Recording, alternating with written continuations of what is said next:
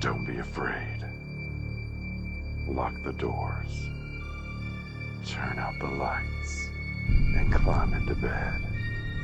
It's time for Hillbilly Dead Time Stories.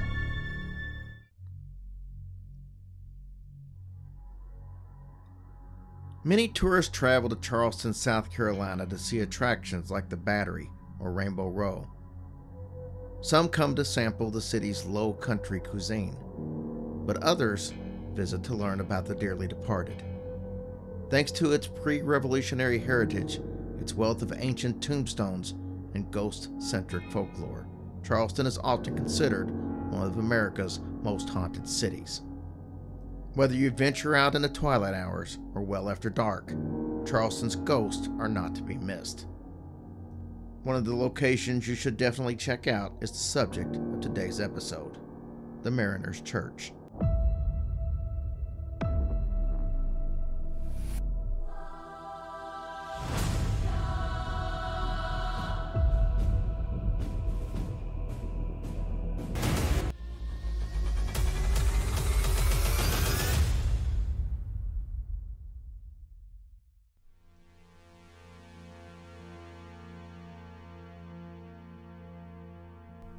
Charleston has been dubbed the Holy City by mariners since its earliest days.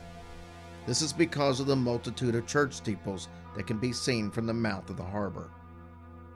There are more than 80 steeples reaching to the heavens and nearly 200 churches in all, resulting in more churches per capita than Rome, Italy.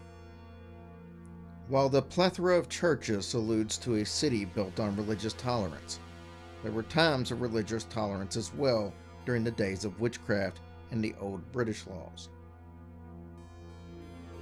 The heart of the present-day Holy City is home to the Mariners Church building, with its pyramid roof, iron bell, and anchor overlooking the city's historic market streets. The first congregation dates back to early Charlestown, when a group of seamen walked away from the First Baptist Church erected on Church Street several decades after its origin in 1682. The Mariners built a dissenting meeting house across from the First Baptist Church. At the height of the Baptist Schism, the Mariners' meeting house was carried away by the large swells of the fierce hurricane tide of 1752. Religious zealots saw Mother Nature's removal of the Mariners' Church as a sign of God, a true baptismal cleansing.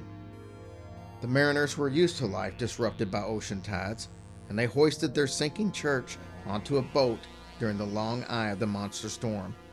They then relocated their sanctuary farther away from the rectitude of the Baptists. Puritanical extremists used the ensuing decade after the Great Hurricane to break down on new religious sects, creating a witch hunt atmosphere that led to a public hanging of accused heretics on the peninsula in 1761. While members of the Mariner Church survived the dark times of religious persecution, another dissenting group was not so lucky. A German religious group was eventually hanged in the Low Country. Group members were part of an eccentric cult known as the Gifted Brethren, who had been banished by Quakers in Pennsylvania for practicing nudity and other abominations during the worship service. They moved to South Carolina's upcountry, where they thought that they might practice their religion unhampered by authorities.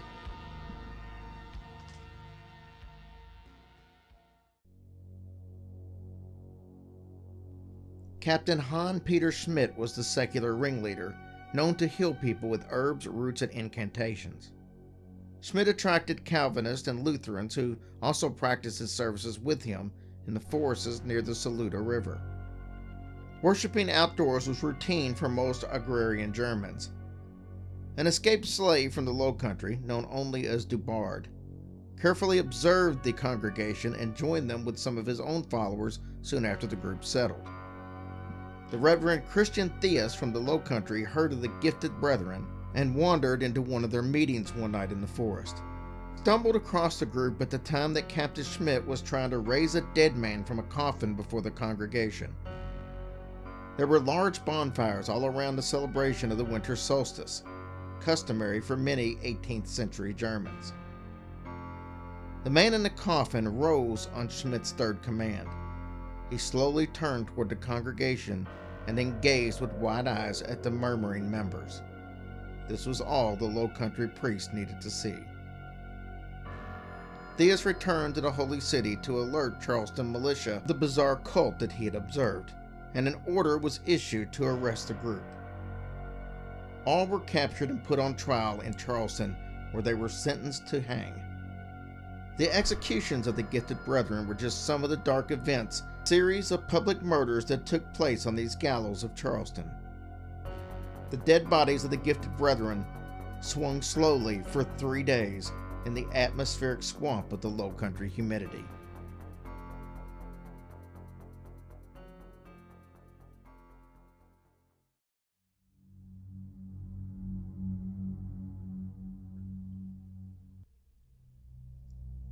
South Carolina has been known to be behind the times socially. It was the last site in America to hear the case of witchcraft in 1813.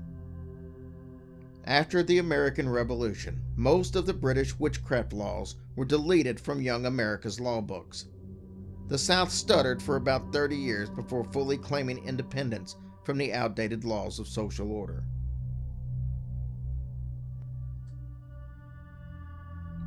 New England was not the only section of the country where people have believed in witches. Judge David Johnson of Union, South Carolina, who later became the governor, held the 1813 trial of an old woman from Chesterfield who was accused of maltreating by diabolical arts, a girl residing in Lancaster. The girl testified in court that Barbara Powers came in and set upon her, choked her with great violence. After she raised her up, she converted her into a horse and rode her into Lancaster. At Lancaster, she went through the keyhole into several shops, brought out goods of great value, loaded her with them, and rode her into Chesterfield with her booty. Then she rode the young woman, in the form of a horse, into Cherwell, where she proceeded to do the same thing, obtaining bags of goods, and then rode her back to her residence.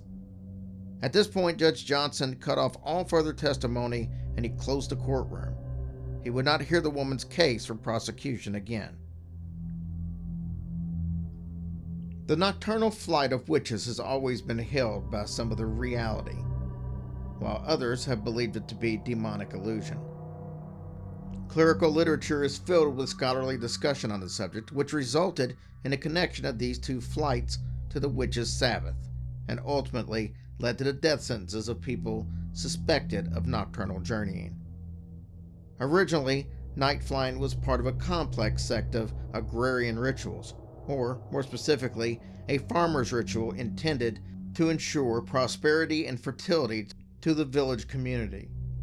People claim to have left their bodies through bilocation dreaming or meditations, claiming that they were physically able to take on the forms of animals or other people in foreign locations. Church of England demonized these vestiges of paganism and imposed its point of view, but without succeeding in blocking the nocturnal wanderings of people in outlying areas.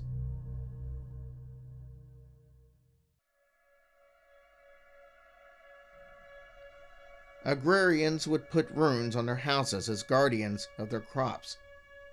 Many American ancestors were skilled herbalists and healers who placed runes on their chimneys or doors, a practice common for Northern Europeans.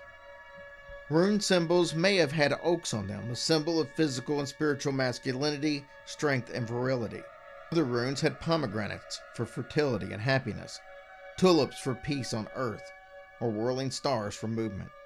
These runes, like foreign jewelry on sailors, were unfamiliar symbols to Puritans, and it caused whole towns to cast their leery eyes on people connected to the unknowns of Mother Nature.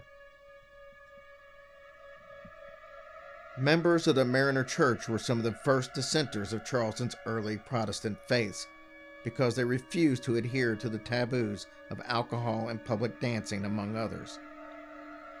Mariners, invigorated by the risk and solitude of ocean travel, scoffed at the codes of the land, while they drank imported rums and danced into dawn during their first nights back on shore. The conflict between the church and the sea accelerated after the Great Hurricane of 1752.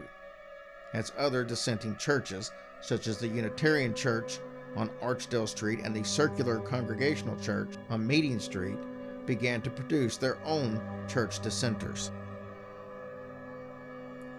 Before the Great Hurricane in 1745, Chief Justice Charles Pinckney purchased the property along what is now South Market Street. The Market Streets were created by the Pinckneys in a creek landfill project at the turn of the 19th century. For a good while, the Mariners Church site remained at 50 Church Street after the hurricane of 1752. In 1853, the Pinckney family donated the property of the present Mariners Church site as a place where visiting sailors of all faiths could worship. In 1915, the current chapel was erected. The following year, Bishop Leland Geary of the Episcopal Church of Redeemer consecrated the building. In 1964, it was decided that the church was no longer needed for mariners, and the chapel was deconsecrated. The religious symbols were removed in 1967, and the property was opened as a restaurant. The prayer booths were later gutted and made into bathroom stalls, and the altar was used as a bar, almost as an homage to returning sailors. The wildness of the Mariners' church history has influenced the structure in its present form. As a club on the second level of the church's chapel building, raised cages have recently lined the dance floor. Bouncers allow only women to express themselves in the iron bar cages, while people gather for drum rhythms, dancing, and drinking.